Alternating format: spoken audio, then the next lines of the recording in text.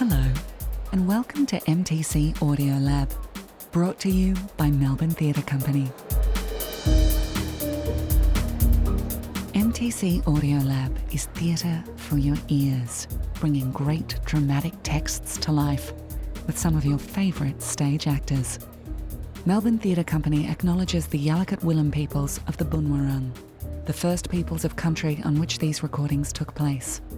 We pay our respects to all of Melbourne's First Peoples, to their ancestors and elders, and to our shared future. In this episode, MTC Associate Artistic Director Sarah Goods speaks with MTC Literary Associate Jennifer Medway about directing Turn of the Screw.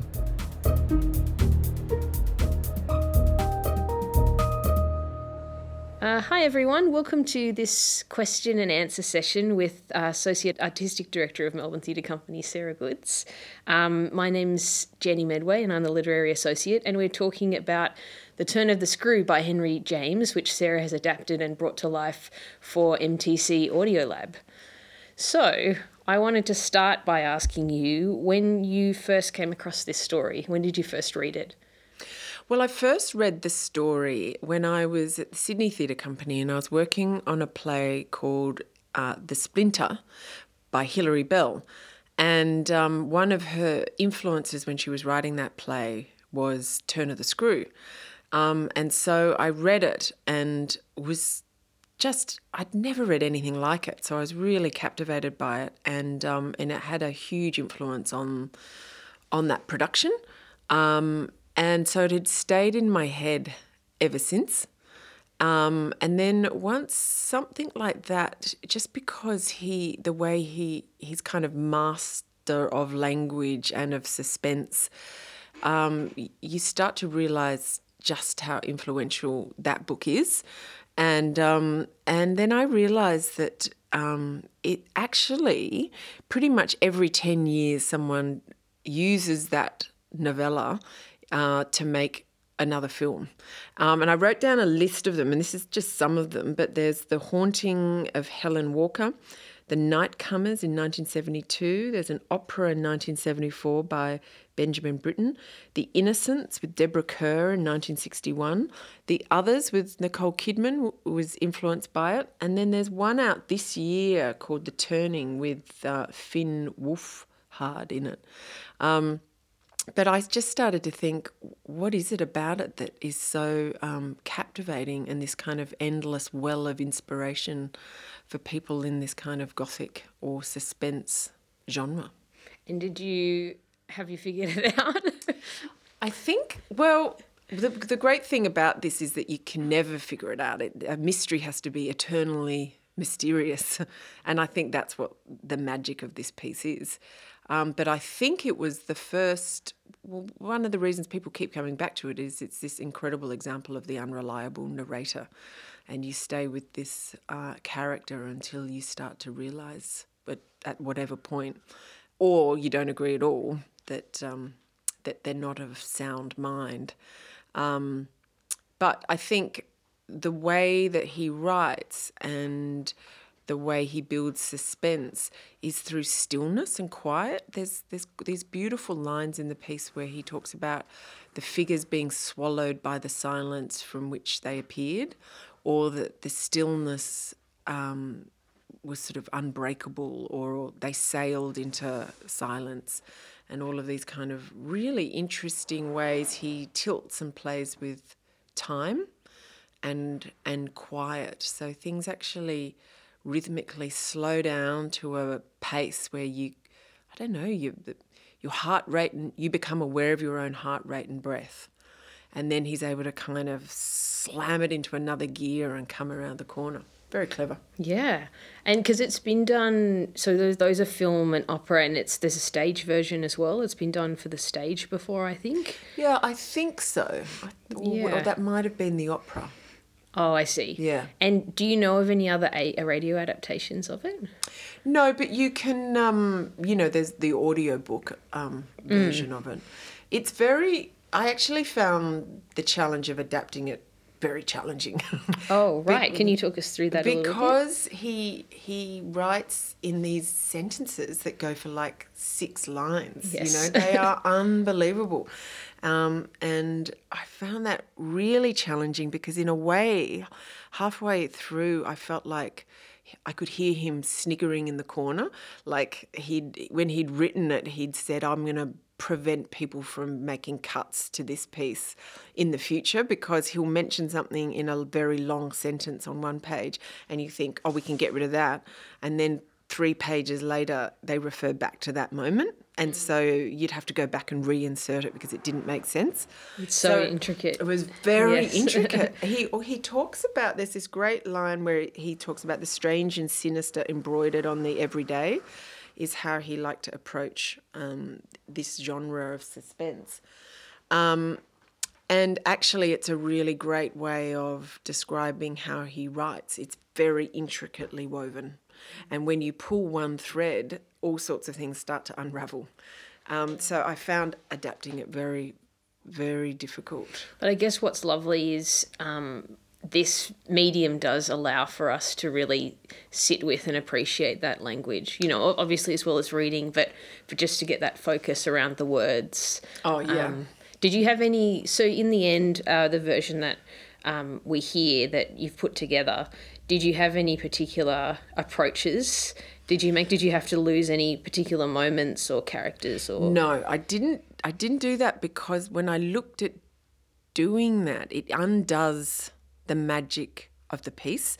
And the magic of the piece really is that in those long sentences, you enter into how that woman's mind is unraveling, which means that these long sentences allow you to feel what it was like to be her, where she deliberates over a moment, where she goes, it could have been this or it could have been that, but maybe it was this and I decided to do that.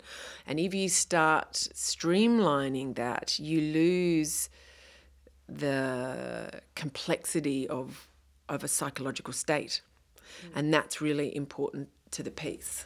It's interesting because it feels like a novella that's been discussed so much for its, you know, the possible interpretations of it. And I know that certainly you can't work from a state of pure ambiguity when you're actually performing something. Did you come to a decision as a creative team about anything? I mean, I guess the big thing is that's been talked about so often is, you know, does this governess, is she going mad, or are there ghosts? You know, like the validity of whose reality is at work. I think what's so interesting is it's being read out by the governess, but it's her entry after the event. So one of the things we did talk about is that you have to believe her and it has to be her reality. But in the writing of it, in a way, she has to validate her choices that she made. So it has to be her truth. Because if it isn't, at the end, there's a real guilt alive in the piece, both for the housekeeper and the governess, I think. But you do absolutely have to believe in her truth and the ghosts, I think. And then it can be whatever you want it to be at the end of it. Yeah, it certainly feels an interesting approach to not lean into the idea of female hysteria, as I think a lot of interpretations did very early on, and her as a kind of mad woman in the attic kind of thing. But to just think about the validity of this lurking evil and what that might be. And well, I think also, you know, what it does capture by not sort of adapting it or cutting it back is just the lack of autonomy she had. You know, she was a woman from a poorer family. She's given this incredible opportunity by a very good-looking, dashing man who she has a crush on. And she wants to prove her worth. You know, she's been given this responsibility, the only bit of agency she's really been given in her life. And she wants to do the right thing, you know. So that part of the story was really important to keep in there as well. The sense that one of the reasons why she doesn't get help earlier on is because of wanting to prove that that worth to a man who she's met, who she's kind of quite taken by. And I guess that's been the deal, is that she takes upon this job and doesn't bother him. And Yes. She wants to prove she can do it. Yes. And what about... To impress him, Yeah. you know. Yeah. And what about the play, I guess, did you feel speaks to now the most as you kind of went through and adapted it and as you recorded it? Well, I just think it's the psychological state that we all find ourselves in, of isolation or of fear and anxiety and of uncertainty, is that ability of what our minds can do, you know, the power of them. And I think by the end of this piece, when you realise what she's done or has the potential to have done through this, it's devastating, you know. And so I think it's incredibly relevant in that sense of the claustrophobia of it, the anxiety of it, and the power of fear. And once you let that fear into your mind, what it has the ability to make anyone do, really. Yeah, I guess especially in a time when there's a lot of uncertainty, it's interesting to think as well about these narratives that kind of do speak to, a very uncertain world and Exactly. unexplainable in some ways, or unprovable, or, you Yeah. know, things are slipperier now. Exactly. And when we were working on the Splinter Up at the Sydney Theatre Company, that title came from the idea of once a splinter has lodged itself in your brain, like once the seed of doubt has been lodged in your brain, it can then grow into quite monstrous proportions, you know. And that's an incredibly dangerous process, I think. There's something interesting I find in the idea of this governess, that wanting to protect people as well, that feels quite, you know, even just that idea of with your own children or young people in your life, the idea of wanting to protect them from the dangers of the world and your ability or feeling of success or failure based on that. I think that's incredible. Yeah, exactly. Because I think what's the word for it? It's not a vigilante, but she talks about holding vigil over them at night and wanting to save them, wanting to catch them before they go over the edge, that kind of catcher in the rye idea as well, of wanting to protect their innocence, and how that kind of vigilant thing can tip so easily over into something very damaging. But the intention is self-appointed saviour of someone, or of your perceived innocence of that person.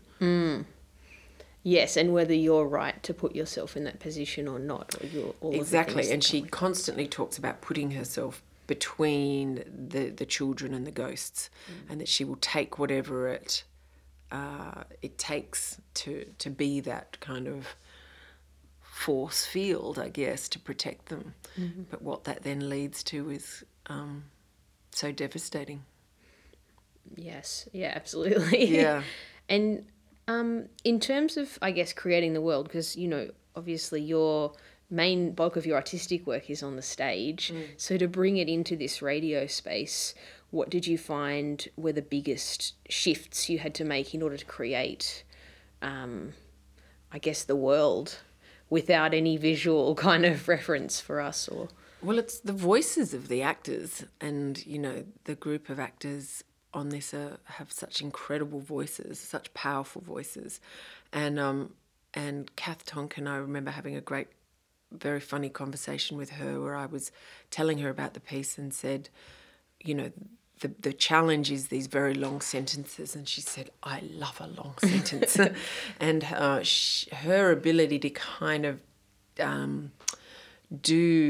hold that language and decipher the rhythms of those long sentences was incredible, as it was for all of them. But I knew it needed a certain tone vocally, and then also with the music. So working with Clem Williams, who I've worked with before, that we just kept talking about how do you amplify the silence. So how do you introduce sounds that are kind of vibrating in the space so that when you take them out, you actually lean into that silence, which is something I love doing in the theatre. That feeling when I always call it, I remember having a Kelpie dog that was asleep on the bed one night and I was on my own and all of a sudden he was sound asleep and they just woke up and their ears went up and they were listening, and it's that idea of listening like animals. Yeah. And they could hear something that I couldn't hear. And then when it passed, they just lay down and went to bed again. And I thought that's what you want in the theatre. And also what's so beautiful about radio plays is you can create that atmosphere of actually hearing something that isn't there. And the alertness of that, and what a fabulous feeling that is. And what was the practical process of kind of making this together? So did you, were you speaking with Clem Williams from an earlier point, I'm imagining? Yes. And did she come into the sound studio when the actors were working, or was it kind of... No, interestingly, she wasn't able to come in when we were in the studio, but she was in for the 2 days rehearsal we had. And we've been having long conversations before then, during then, and then after then, and while she's cutting it together now. Well, she's already done that now. Yeah. And practically, I guess, too, it's much more difficult to make work now, obviously, because of lockdown. And at the time you were recording, it was probably just coming out of that initial lockdown period. What kind of things did you have to all do in order to make that environment kind of safe for everyone? Well, because there were only 4 people, it was quite easy just to to have the microphone set up at a safe distance and to have the breaks when we needed to have them. But what was interesting was that all of the requirements that we had to fulfill in order to do it were completely overshadowed by the joy of being together and creating something together. It was, I think it's incredibly isolating, difficult time for everyone in the industry, but particularly actors, I think. Yeah, absolutely. So the luxury of doing it was outweighed the precautions. Yeah. And so I guess to kind of finish off, I wondered if there's anything, I guess, what's the main thing you'd like people to take away from it when they listen to the full story? I think just the power of language and the incredible instrument that is the voice of actors. I think we can all do podcasts, we can all record, everyone has a voice and everyone can use a voice, but there's a certain power of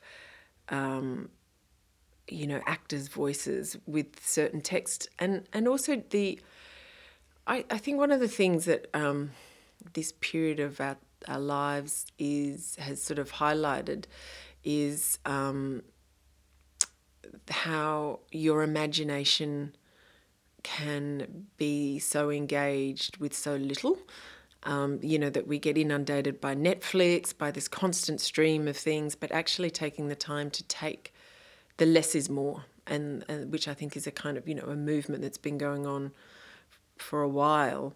But I think the power of drama, audio drama, is that it can all exist in, it's the meeting of these beautiful voices, these beautiful words, and your imagination, that these entire worlds can be created.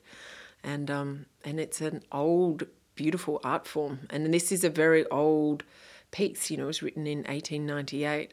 But how he plays with time, and I think our relationship with time over this period has changed as well. That sense of slowing down and of listening deeply, and there are incredible things to experience at the moment, which we wouldn't be doing right now if this hadn't happened. So I really wanted to find something that gave people that experience. Because, it's such an old piece, but it's still so incredibly vital in terms of the power of the atmosphere it creates. Thank you very much. Thank you. Thank you for listening to MTC Audio Lab. The Turn of the Screw by Henry James was directed by Sarah Goods, with performances by Lawrence Boxall, Mark Downey, Robert Menzies, and Catherine Tonkin. Sound design, engineering, and theme music by Clements Williams. Produced by the team at MTC. Enjoyed this series? Find more Audiolab episodes or learn how you can support Melbourne's home of theatre at mtc.com.au.